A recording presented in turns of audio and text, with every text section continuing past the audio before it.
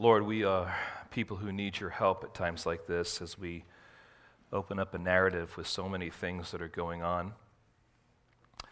Lord, not exactly sure about how to approach this text, and Lord, even what it would say to us as we are living our lives. And Lord, I just ask that today, that as we enter into this text, that you would allow us to see your hand at work, that we would see you on display, whether it be by example or by example of not what to do or to be. Help us, Lord, to see our hand in the ongoing sovereign plan of yours, that you are still seeking to establish your kingdom, and we look forward to your coming. But Lord, today, may I simply be your mouthpiece. May your people be the eager listeners, hungry to know your truth, eager to be conformed to the image of your Son. Lord, we ask now for your help and your guidance. In your name, amen. Thank you. You may be seated. I want to begin this morning by asking you a question, and the question is simply this: how are we supposed to respond when we win? I mean, we're living in a political climate right now that is very divided, right? There are those who you might want to say have lost and are bitter about the loss, and there are those who have won and have been very celebratory and obnoxious about that. And you could actually say that going both sides. In fact, if you have a Facebook account, it probably has not been too happy over the last couple of weeks.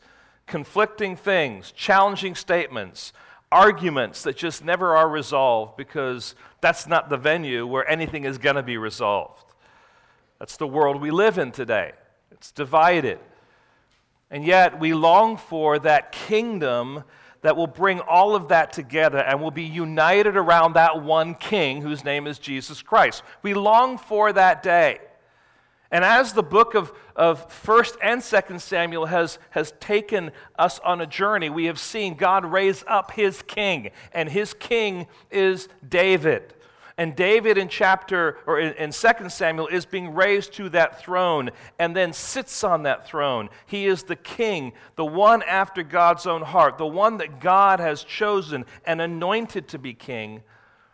And yet, in that position of authority, in that position of respect, in that position of power and even comfort, David sins. And we've seen the consequences then of his sin unfold.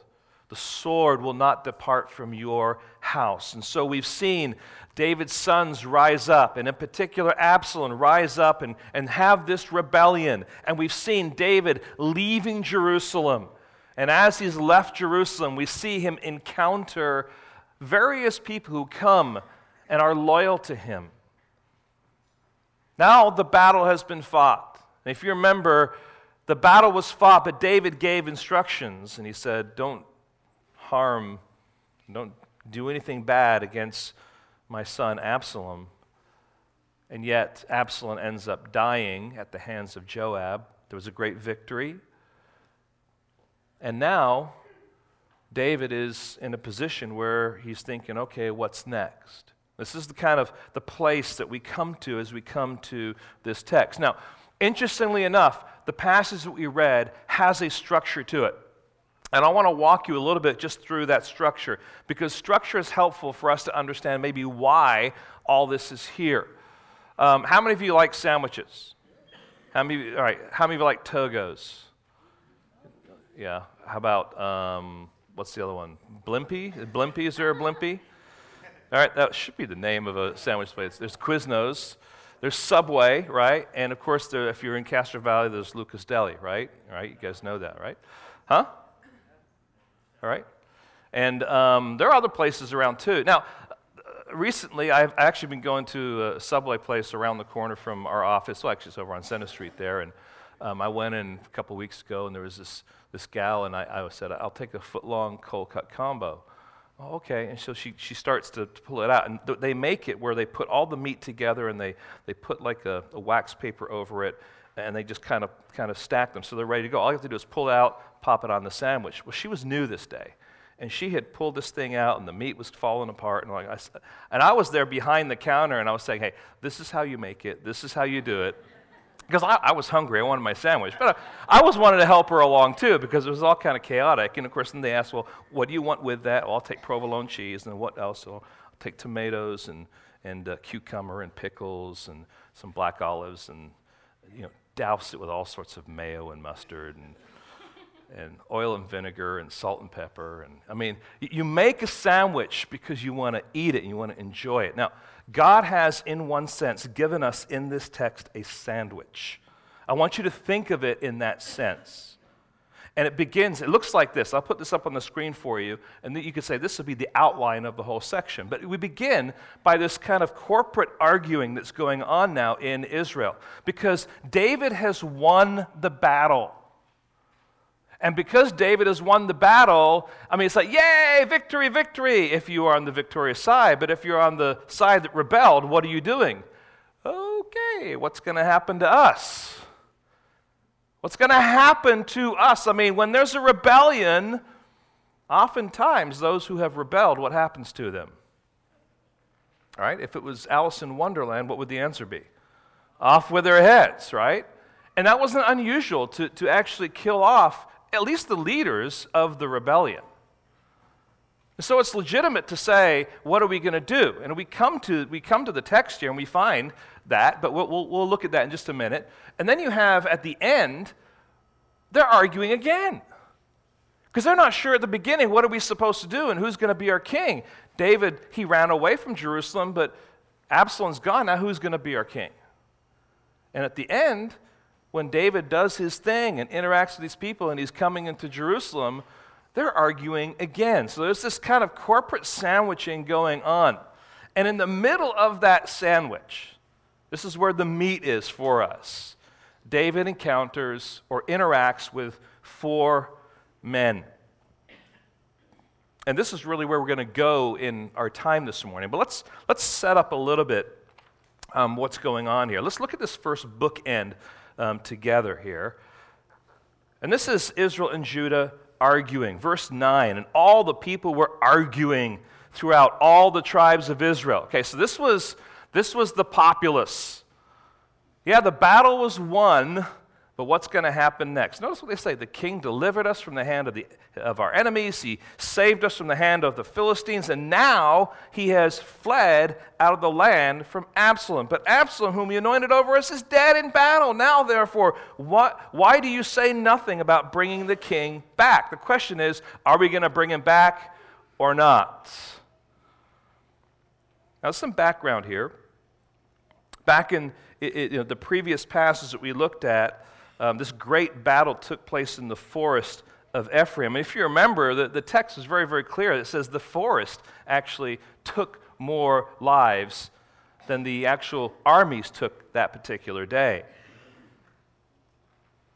Now, the battle was won, but David was distraught, and in his sadness, in his grief over the death of his son Absalom, who was the one rebelling against him, he kind of spirals down into this depressed state, neglecting his responsibilities, neglecting the people who were his own army. And as a result of that, he had a verbal slap and cold water splashed on his face, figuratively speaking, by Joab, his commander, saying, "Wake up out of this stupor. You have people who love you, you have people who have fought for you, you have people who care for you, and they need you to be king." And so we see that at the beginning of chapter 19. And those were some harsh words, though, and that will come back to bite Joab in a bit. But it was ultimately what David needed at that point in time. David listened to those hard words, came out of that, and began to sit on his throne again, sit at the gates, and take up that responsibility of being king. But now Israel and Judah are concerned. They're actually concerned. Will the king, or will David want revenge for this rebellion? Will he want reprisals for the disloyalty of his kingship? And the question we have read about here is this: if we want David to come back, who's going to go and get him? Who's going to be the one that's going to go and say, we're sorry, will you please come back? Because the rebellion wasn't just one tribe. The rebellion came from all sorts of different people from the tribes. And so they're all arguing together. It's a tense time. And just the reality is, friends, that victory doesn't always mean smoothness. Victory just means new problems, new scenarios, new issues to deal with. And so this morning, as we look at this passage, what I would like to focus on, and I think really flows out of the text, is this: kingdom attitudes as the rightful king returns to his fragmented kingdom. There was victory, but the kingdom is still very fragmented. And David is going to have to make some decisions. He's going to have to respond to the people that come before him in some ways that actually might be shocking to us. Now, David is not a perfect king. And you might struggle with what he chooses to do here, because his response is not just going to be landing on the side of justice or landing on the side of mercy, which we saw a couple weeks ago.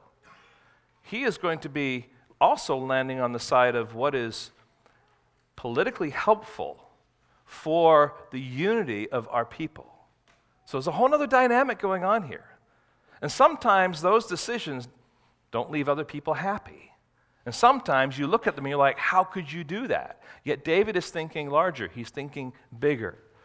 So this passage reveals for us an imperfect king whose attitude reflects kingdom principles. And this returning king will interact with 4 men as he returns to Jerusalem. I call him Amasa, the enemy commander, Shimei, the slithering snake, Mephibosheth, the loyal cripple, and Barzillai, the aged sustainer.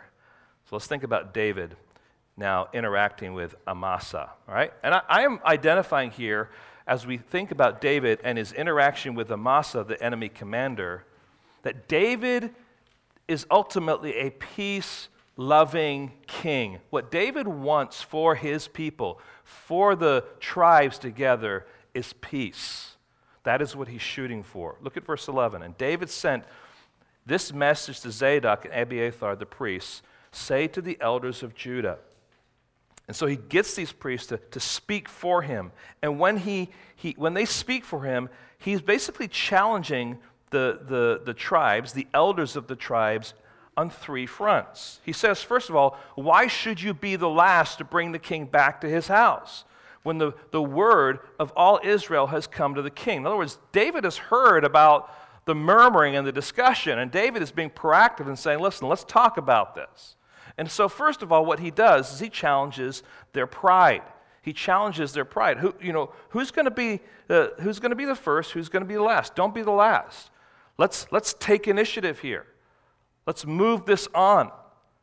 Secondly, appeals to their tribal relationship. David was from Judah, yes, their family, their bone and flesh, is what it says.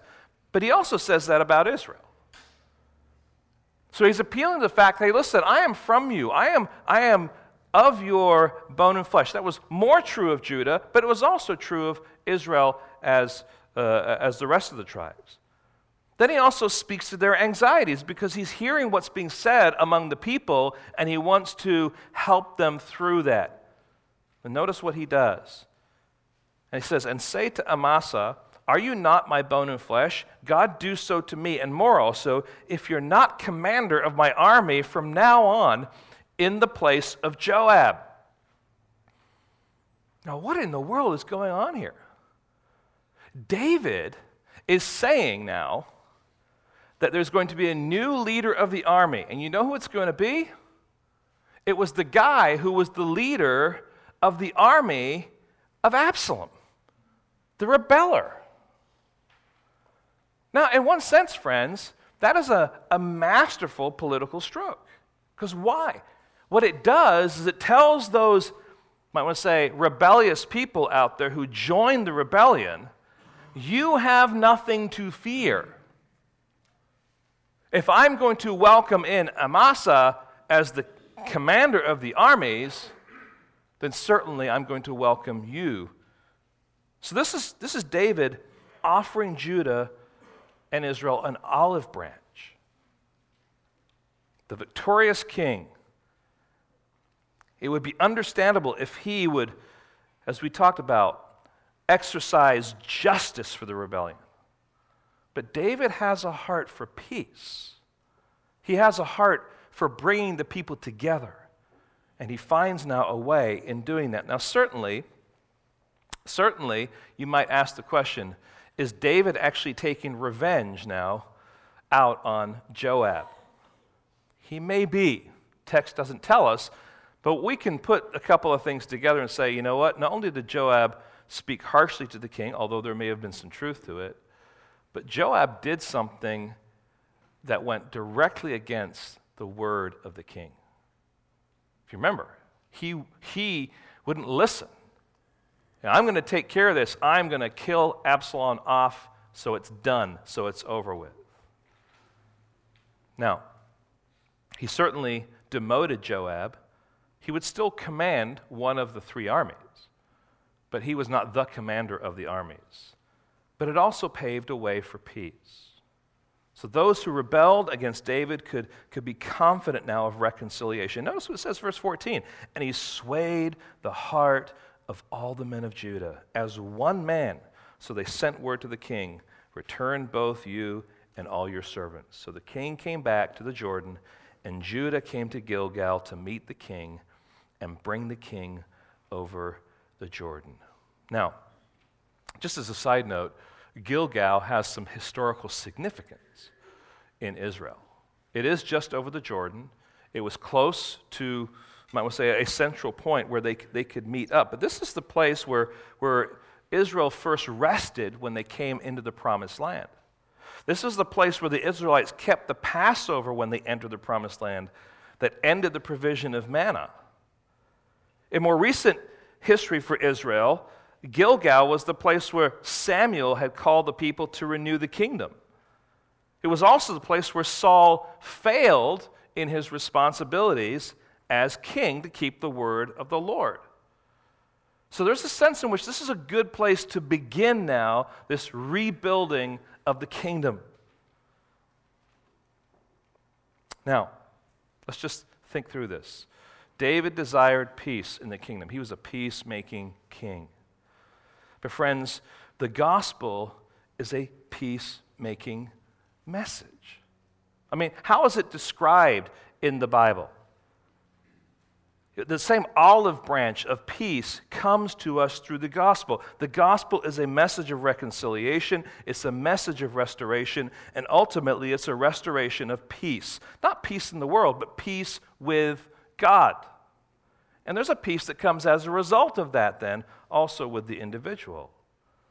It's what the angel said to the listening shepherds on the hills near Bethlehem. This is what they said: "Glory to God in the highest, and on earth peace among those with whom he is pleased." So there's this peace kind of motif going on. It is what Jesus said to his disciples in John 14:27. "Peace I leave with you, my peace I give you." It's what the apostles preached in the early church. The good news of peace through Jesus Christ is what Acts 10:36 says. And it's the fruit of our being reconciled to Christ. Paul says it this way in Romans 5:1. "Therefore, since we have been justified by faith, we have peace with God through our Lord Jesus Christ." And Paul also tells us, let the peace of Christ rule in our hearts. And so David, in one sense, as an imperfect king, is desiring and moving for peace. And friends, that's exactly what God does with us through his gospel. But it doesn't stop there, because not only is this gospel a message of peace, we as his children, those who follow the gospel and follow Christ, are called to be peace-loving people who live like their king. This is what Ephesians 4:3 tells us. We're called to maintain the unity of the Spirit in the bond of peace. We're called to strive for peace with everyone, Hebrews 12:14 says. And even Jesus encourages us when he says, "Blessed are the peacemakers, for they shall be called the sons of God." Now, friends, peacemaking is not easy.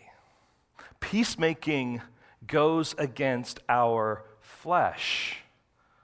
Peacemaking is something that comes as a result of God's grace and humility that is fashioned and shaped by the gospel. And so we need the gospel so that we can be peacemakers. See, sometimes we are just satisfied with justice, and sometimes we're just satisfied with being merciful, and there's a place for both of those things, but life also is complicated. It's not always black and white, cookie cutter. Are you the kind of person in your decision making, in your relationships, and how you go about talking to people? Are you the kind of person that is a peacemaker? A peacemaker that flows out of what Christ has done in you. David was a peacemaking king. But not only that, David was also a merciful king, a merciful king.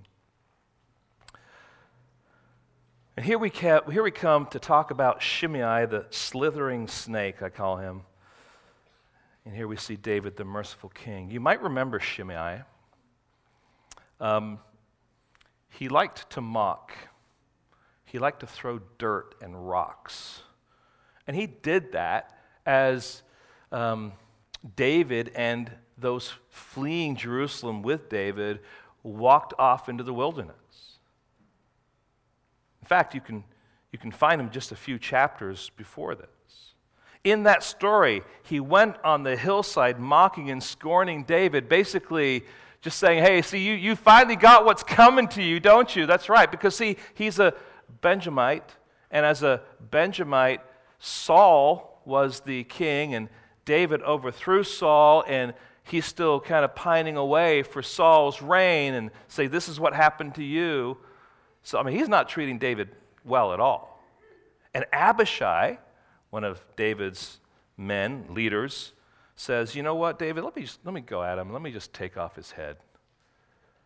You got to really like Abishai, right? He's like a no-nonsense kind of a guy. Let me just get this done.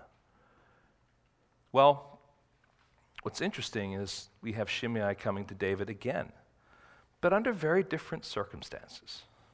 He's not throwing dirt this time. No, he's groveling in dirt this time. He's not standing above David, mocking and scorning him. He's coming before him with humility because he knows that his life is at stake. But notice what happens here. Notice how he speaks to David and then the result of that. Look at verse 16. And Shimei, the son of Gera, the Benjamite from Bahurim, hurried to come down with the men of Judah to meet King David. I mean, you just see his eagerness to come down. And with him were 1,000 men from Benjamin. And Ziba, the servant in the house of Saul, was with his 15 sons and his 20 servants, rushed down to the Jordan before the king. And they crossed the ford to bring over the king's household and to do his pleasure. Now notice Shimei's words. Notice he falls down before the king, and he said, let not my lord hold me guilty. Or remember how your servant did wrong on that day, my lord, the king left Jerusalem. And do not let the king take it to heart, for your servant knows that I have sinned. Therefore, behold, I have come this day, the first of all the house of Joseph, to come down to meet my lord, the king.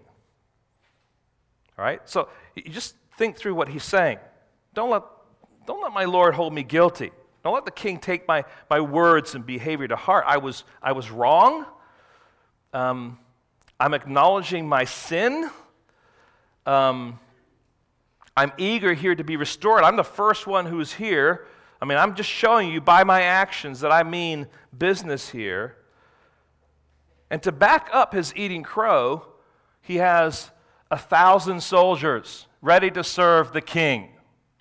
This is what you call a package deal repentance. Now the question is he really repentant? Well, that isn't necessarily the main point here. We don't know whether he was actually repentant. I would say that this is more of a political repentance for him. The wind has blown away from Absalom, and now it's blowing back to David, and guess what? He doesn't want to die. And so he's willing to do whatever he needs to do to humble himself before the king. Now, Abishai, again, happens to be there, interestingly enough, right? And notice his first instincts, verse 21. Shall not Shimei be put to death for this, because he cursed the Lord's anointed? Again, I like Abishai. He's ready to serve his king. He's ready to protect him. He doesn't like it when he's dishonored. But David will have none of it. Reconciliation and restoration were the way forward for David and his kingdom. Not revenge, not retribution. And just what he says next is astounding. He says, what have I to do with you, you sons of Zeruiah, that you should this day be as an adversary to me? Shall anyone be put to death in Israel this day? For do I not know that I am this day king over Israel? Now, David's words to Abishai remind us of Jesus' words to Peter. I mean, in your mind or with your Bibles, turn to Mark's Gospel, chapter 8. I want to remind you here that Jesus, in verse 31, begins to lay out what was going to happen to him. And when he began to teach them that the Son of Man must suffer many things and be rejected by the elders and the chief priests and the scribes and be killed, and after 3 days rise again, he said this plainly. And Peter took him aside and began to rebuke him. But turning and seeing his disciples, he rebuked Peter and said, "Get behind me, Satan," or "Get behind me, adversary.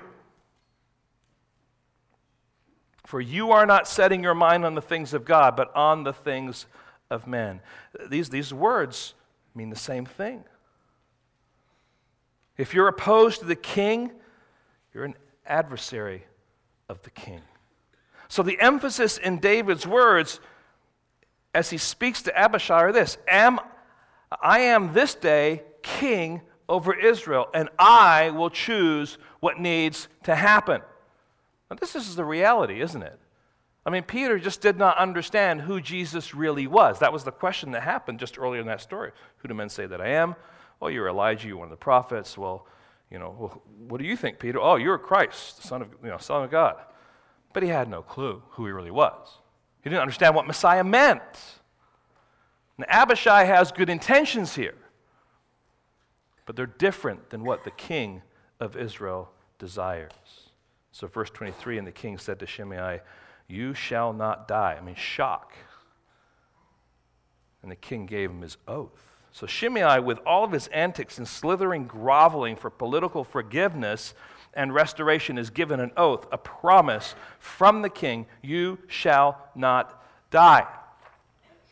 Now, friends, this is mercy, pure and simple. He deserved retribution for his behavior against the king. But Shimei acknowledged his guilt, acknowledging to David that his behavior to him was sin. He deserved a just punishment for his crimes against the king. So Abishai is absolutely right, but David chose mercy instead of justice that day. And here's the difficult part for us. We have a hard time when we see clearly that this is justice, not following through with justice. Mercy recognizes the justice is right, but withholds the exercise of that justice. Mercy isn't saying this person doesn't deserve justice, it's saying they do. But rather than justice, out of grace, out of love, or in, I think, David's case, more political reasons, he exercises mercy to this man who brought 1,000 soldiers and a friend named Ziba and his guys. Now, we don't know the specific motives. We're not told that. But there certainly is this act of mercy, this undeserved favor to one who deserved to be put to death. Now, we only need to go to the book of Acts to see this played out in a similar fashion. There was a man by the name of Saul who was a cold-hearted, deliberate murderer of Christians. And he was on his way to a place called Damascus. And while he's on that way, Jesus appears to him and speaks to him. And Saul is radically converted. And he says to Saul, you go up and you meet a man by the name of Ananias. And he spoke to Ananias and said, there's a guy who's coming, and I want you to meet up with him. And his name is Saul. And listen to what Ananias said. Lord, I've heard from many about this man, how much evil he has done to your saints at Jerusalem. Was he right? Absolutely. And here he has authority from chief priests to bind all who call on your name. Is he right? Absolutely. But you see, God had chosen Saul. God was exercising his plan. He deserved justice. But God has exercised mercy to Saul, undeserving of God's mercy. That's who he was. He deserved that justice, but God had other plans for Saul. And friends, we are also called to be people of mercy. Mercy is a kingdom principle, a kingdom attitude, something that all followers of Christ are to pursue in their developing character. Again, Matthew 5:7, Jesus speaking, blessed are the merciful, for they shall receive mercy. James tells us that mercy is a characteristic of wisdom that is from above. And Jude reminds us, this is one of the things I love about Jude, how do you contend for the faith?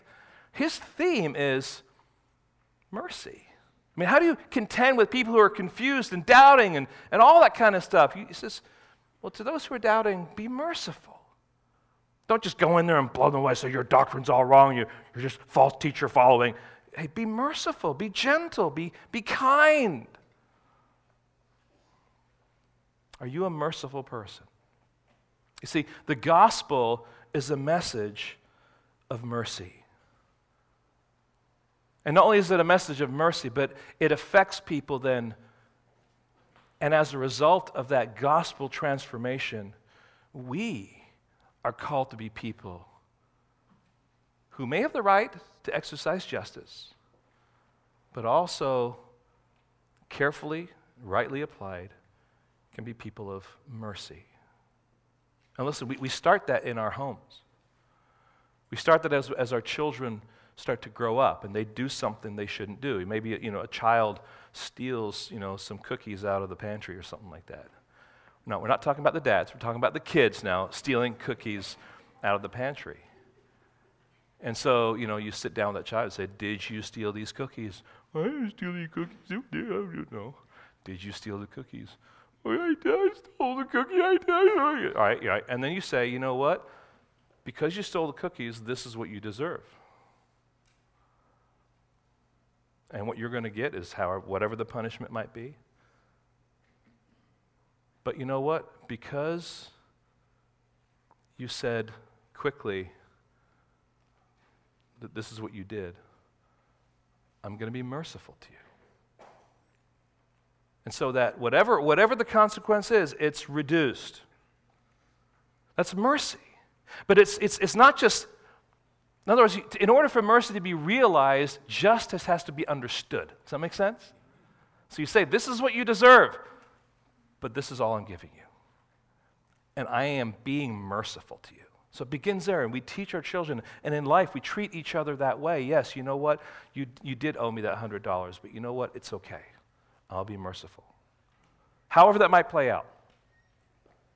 God is calling us to be people who exercise mercy out of kingdom principles because of the gospel. David's just meeting a bunch of people on this journey. Who's he going to meet next? Well, he's going to meet Mephibosheth, the loyal cripple. And here we see a discerning king. Now, you need to remember that Mephibosheth is the son of Jonathan, David's covenant friend, who had died, which means that Mephibosheth was Saul's grandson. And he's a cripple. He was lame, and then there was a nurse assistant that was carrying him. She fell, and he lost all ability to walk. So in chapter 9, David extends kindness to Mephibosheth and welcomes him to sit at his table. He's one of the last descendants of the house of Saul. And because he was Jonathan's son, Jonathan was his close friend, he really took an interest in caring for Mephibosheth, welcoming him into his family, into his home to sit at the table. That's a special place. That's an intimate place. Then we need to remember in chapter 16, when David is fleeing from Jerusalem, he is met by Ziba, the servant of Mephibosheth. In fact, it was Ziba that told David that there is Mephibosheth. Okay? And Ziba actually was in charge of all the lands that were Saul's and ultimately Mephibosheth's. So this is how this character ties in. But Ziba, as David was leaving, comes with all sorts of food and some donkeys for David and others to ride on, and it's so refreshing and it's so helpful that David is just like, oh, thank you, this is really, really good. And by the way, where is Mephibosheth? And Ziba tells him, oh, you know what? He didn't come. In fact, he remains in Jerusalem because he said, today the house of Israel will give me back the kingdom of my father. Basically, Ziba threw his master under the bus. And so David says, behold, all that belonged to Mephibosheth is now yours. Now, that was in chapter 16. And now, as David is returning to Jerusalem, he is met by Mephibosheth. And the story that Mephibosheth is telling is a different story than that which was told by Ziba. And to prove the point of loyalty to David, Mephibosheth has turned into Chewbacca. Just read what it says. And Mephibosheth, the son of Saul, came down to meet the king. He had neither taken care of his feet, nor trimmed his beard, or washed his clothes, from the day the king departed until the day he came back to safety. Now, some question whether or not Ziba is telling the truth or Mephibosheth is telling the truth. I think one of the arguments to say that Mephibosheth is actually the one telling the truth is that he began doing this, not after the rebellion failed, but while David was already fleeing. So he's saying, I've stopped doing all this kind of stuff. Now, guys, this is not a model to follow. Husbands, if you want to prove your love to your wife, this is not how you do it, okay? Just want you to know that. But what he's doing, he's saying basically this: I stopped doing three things. I stopped washing my clothes, taking a bath, stopped caring for feet, just think toenails, it's a lovely thought, or trimming his beard, right? But this was all a way for him to say to David, listen, this is my demonstration that I love you. This is my demonstration that I am loyal to you. This is what I can do. Remember, I'm lame. I'm a cripple. So here he is. He stinks, and he's standing in the presence of the king, and he stinks. But he's screaming with that stench, David, I love you. And then David asks, well, why did you not go with me? And notice his answer, verse 26. My Lord, O king, my servant deceived me, talking about Ziba, for your servant said to him, I will saddle a donkey for myself, that I may ride on it and go with the king, for your servant is lame. He has slandered your servant to my lord the king, but my lord the king is like an angel of God. Do therefore what seems good to you, for all my father's house were but men doomed to death before my lord the king. But you sent your servant among those who eat at your table. What further right have I then to cry to the king? There's just a humble attitude going on here with Mephibosheth. So as I mentioned, the dilemma here is who's actually telling the truth. And in the moment, it must have been really, really hard to kind of figure that out. As I mentioned, I think when I look at the facts, it just appears to me that Mephibosheth is the one who's telling the truth, and that Ziba had both deceived Mephibosheth and slandered him to the king, and that he was lying through his teeth. That's how I see how things unfold here. But it's interesting that Mephibosheth pulls back. He's not calling for justice. He's just thankful that the king can discern right from wrong, and he's like an angel or a messenger of God who will decide what is right. He has already been welcomed at his table. He has already trusted in his kindness and his wisdom, and so he's just going to place himself right back where he was, so to speak, under the care of the king to do what he thinks is best. And David's response seems rather harsh and unjust. It also seems abrupt. Notice what it says, verse 29. And the king said to him, "Why speak any more of your affairs? I have decided. You and Ziba shall divide the land." All right, what's going on in your heart when you read that? You're thinking, what? You should be chasing down the snake Ziba, and you should be exercising justice to him. Now, we're really not sure exactly the reasons why David responded this way, but David is in this kind of this unity, political, let's kind of all come together mode. And I think one of the things that maybe we're missing in this, if we're focusing simply on that tension, is the beauty of Mephibosheth's attitude and his response to all that. Because he says, David, you're a discerning messenger of God to decide what is best in the situation. But look at verse 30. And Mephibosheth said to the king, "Oh, let him" what? "Take it all." Let him take it all, since my lord the king has come safely home. In other words, I don't care about the land. I'm just rejoicing that my king is coming back to Jerusalem. Now, friends, that's something beautiful there. That's a kingdom attitude that we need to grab a hold of it. So get this. David has to be discerning to kind of figure out what needs to be done. And Ziba and Mephibosheth, and we see him wrestle with that and come to a decision as a king. But get this, Mephibosheth also has to be discerning.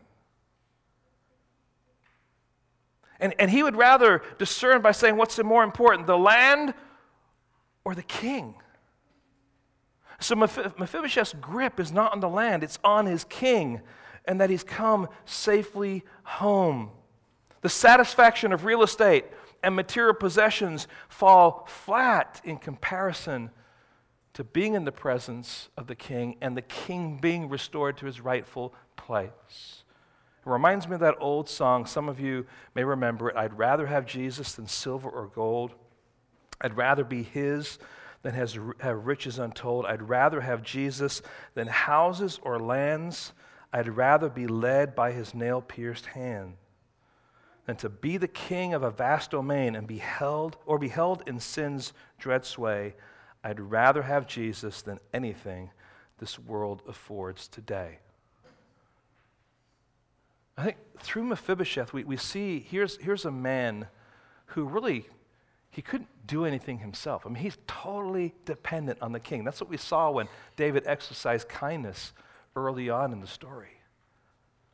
And here, once again, he is just happy that his king, his master, the one who's shown kindness to him, is coming home. Who cares about the rest of the stuff? So yes, David had to be discerning to know who's telling the right thing or who is lying.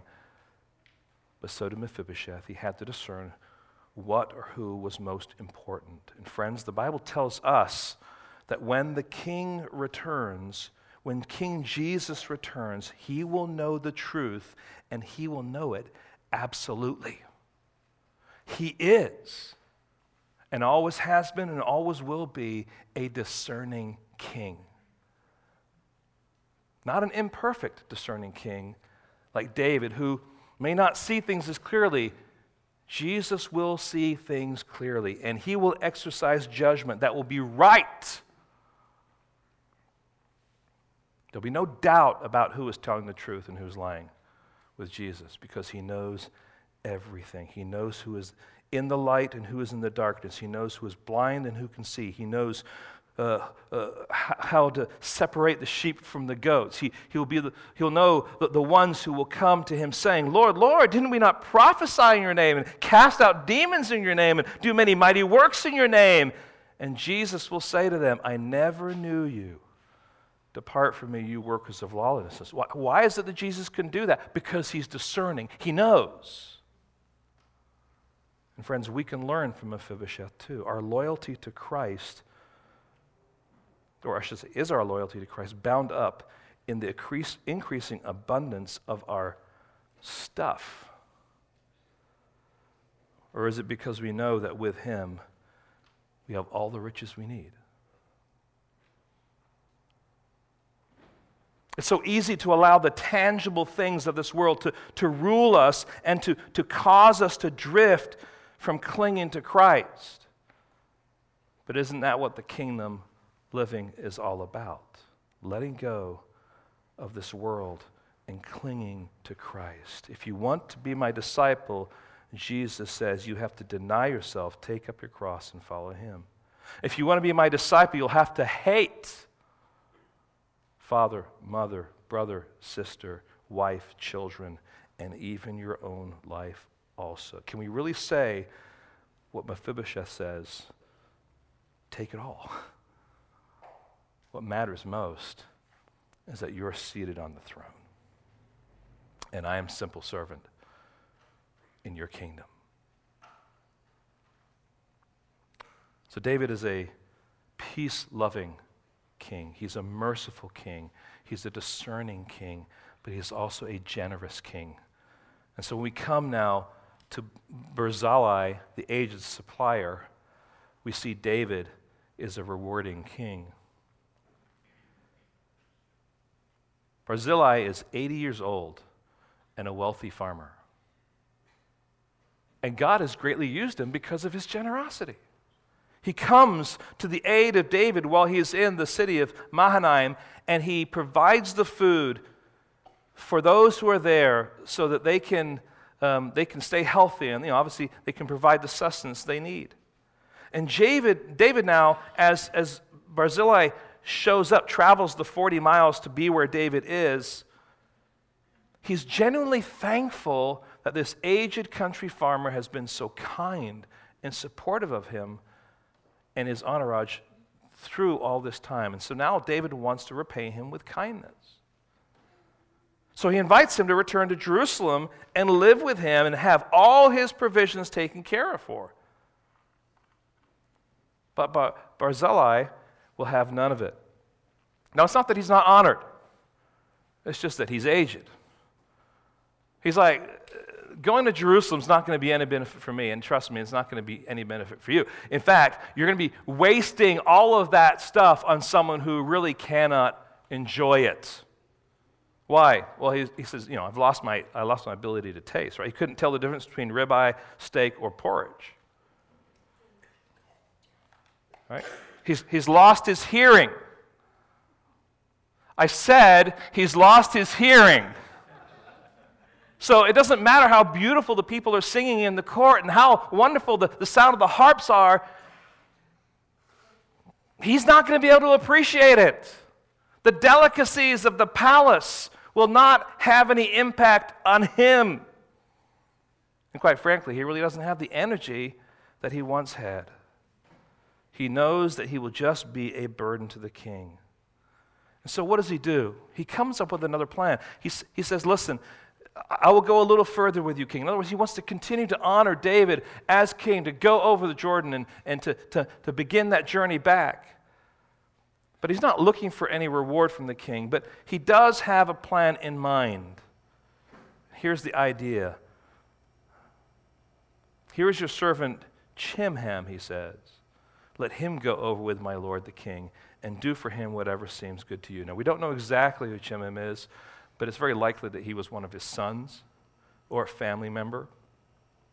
And notice the king answered, Chimham shall go over with me, and I will do for him what seems good to you, and all that you desire of me I will do for you. Friends, that is no small statement. Let's read that again. I will do for him whatever seems good to you. He's putting He's putting the joy and the responsibility in the hands of Barzillai here. And all that you desire of me, I will do for you. Then all the people went over Jordan, and the king went over. And the king kissed Barzillai and blessed him, and he returned to his own home. See, David is a generous king in this story. Not only did Barzillai have an alternate plan, but David accepted that plan, and he determined that he was going to do good to this other man.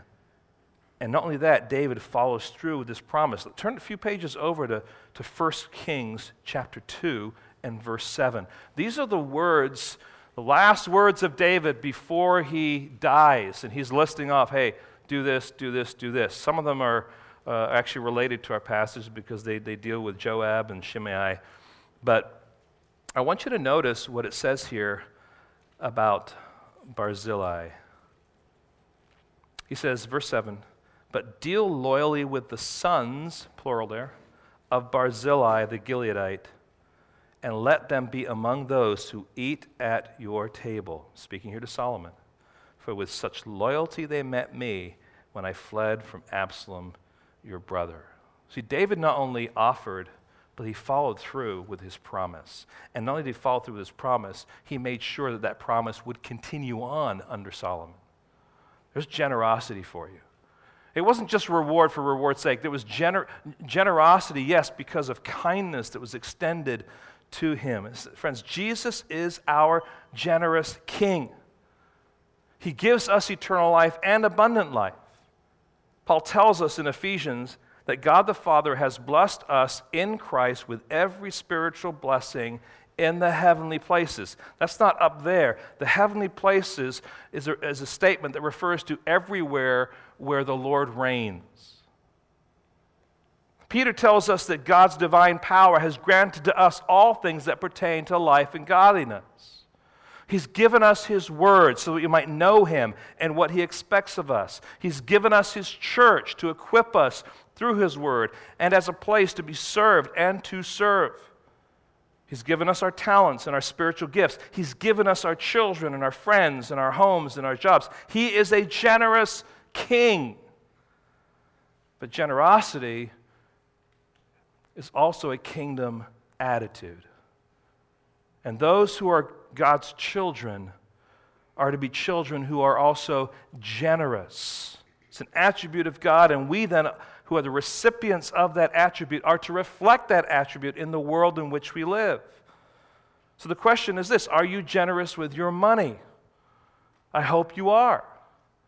I hope you don't just hoard it and just let it sit there. Use that money, invest that money. Are you generous to people who are hurting, who are hungry, who are needing help? Are you generous with your time? Are you generous with your talents and your skills? See, generosity is all part of what it means to be in the kingdom. Again, David was imperfect with that. Jesus is perfect in his generosity, and we are seeking to live out of the gospel. That means that our generosity is fashioned and shaped with wisdom by the gospel. So we don't just go out and just throw it anywhere. No, God, how would you want me to use this? How can I be a good steward and be generous at the same time? So friends, these kingdom principles are just incredibly beautiful and helpful, but here's an imperfect king coming back to a fragmented kingdom. And in each of these encounters, totally different kinds of people approach him. We see this king exercising these kingdom principles and these kingdom attitudes. Now, as we bring things to the end, we notice, I'm sorry, I didn't see that there. We notice this bookend, this last part of the sandwich, so to speak. And it's Israel and Judah who were arguing, but now they're disputing. You just want to think, okay, what does it take for these guys to stop arguing, to stop fighting? Well, we got there first. We went there first, and we welcomed across the Jordan River to Gilgal. I mean, that's the tone that's going on here as we continue on reading here. Just notice verse 41. Well, notice verse 40. And the king went on to Gilgal, and Chimham went on with him, and all the people of Judah, and also half the people of Israel, brought the king on his way. Now, this is not everyone who lives in the land. These are primarily the elders, okay, of the people, the representatives. Then all the men of Israel came to the king and said to the king, "Why have our brothers, the men of Judah, stolen you away and brought the king and his household over the Jordan and all David's men with him?" In other words, how come you get to do that and we didn't get to do that? Well, we got there first. I mean, we took the initiative and we went. Well, David sought us out. Look at verse 42. And all the men of Judah answered the men of Israel, "Because the king is our close relative. Why then are you angry over this matter? Have we eaten at all at the king's expense?" And the answer there is no. Or has he given us any gift? And the answer there is no. In other words, we did it because we're a closer tribe as far as a family is concerned, but we're not trying to benefit any more for us than for all of you. That's what they're saying. Notice verse 43, how the men of Israel respond. "Oh, we have 10 shares in the kingdom.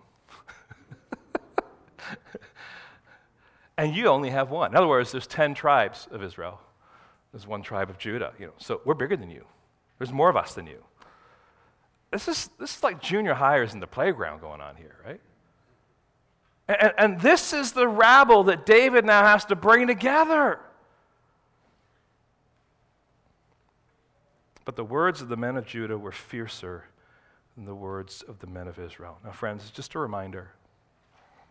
It's just a reminder that although David is a great king and all it was a great victory, and he is returning to Jerusalem, and the kingdom is going to be restored, it's going to be an imperfect kingdom.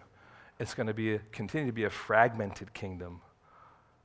But reminds us then there's just a need to look ahead at the greater David and the kingdom that greater David is going to establish and bring in. That's Jesus and his kingdom will not be fragmented.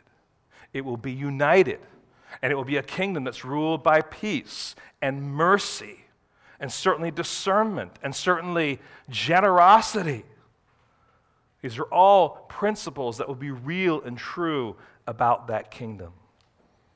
Now, just real quick, 3 concluding thoughts just to kind of push this a little bit more into your context. Number 1, church culture or gospel culture. Now, I just want to explain this. Are you willing to cut across the grain of church culture and do what is biblically right? I want to make sure we understand here. When I say church culture, I'm talking about the greater church culture in America. And there's a difference between the greater church culture in America, and that actually could be a greater church culture at Gateway, let's be honest, versus a truly biblical culture. What is God calling us to do? And there's a tension at times between church culture and gospel culture. And we always want to land the plane on the runway of gospel culture. But so many times that church culture is like, well, no, this is what we have to have. When the gospel say, no, this is what is right. This is what is true. Which is going to be. And friends, for us, that's a challenge. And it should be something that we recognize we wrestle with and we fight with, even when we say, oh, no, it's gospel culture. There are things about church culture that creep in and tend to kind of rule us. We may not even see it. Secondly, family culture or gospel culture. In other words, as you look at the wrestling match here, it's how my family thinks and how my family does things going to win over, or is the gospel and what it says going to rule over? Now, obviously, there's things there in the family that are neutral, but there's some things in family life that are not neutral, and it might stomp on gospel principles. And so let's be mindful. There is this kingdom that God has called us to, and he's given us the gospel to live out of in that kingdom. What's it going to run up against?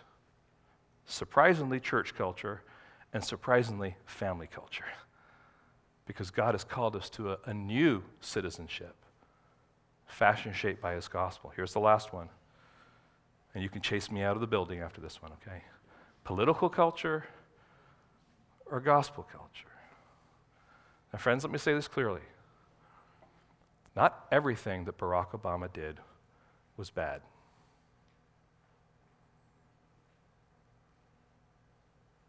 And not everything that Donald Trump has done, is going to do, is good.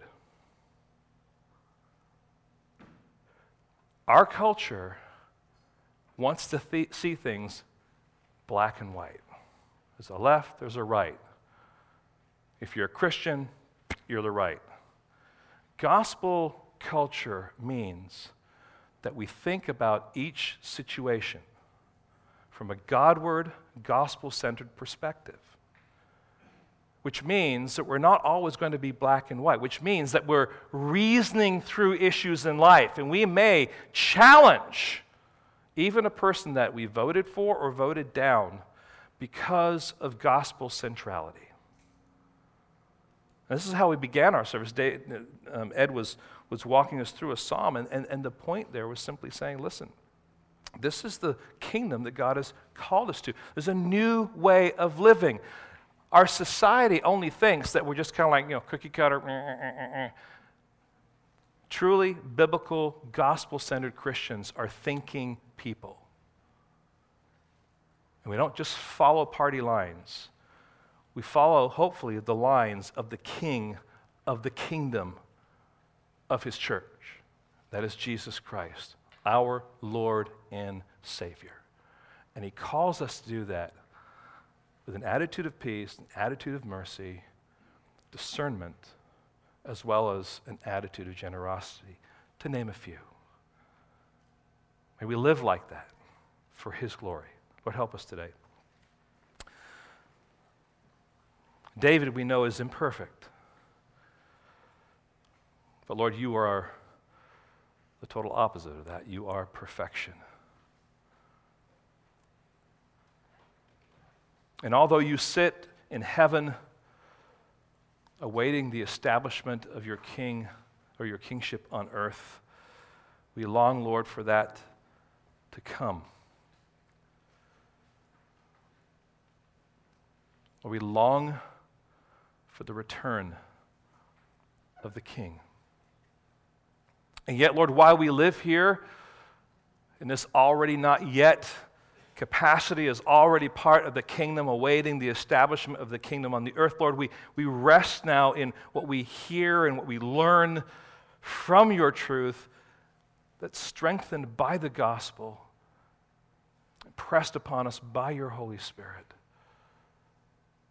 And Lord, we do that so we can live out our lives in such a way that would reflect this kingdom that you have called us to. We give you the praise. You are the King. But Lord, we take on our responsibility as your subjects to live in light of our King, reflecting our King, and doing it for the glory of our King. Help us to do that today, Lord, in your name. Amen.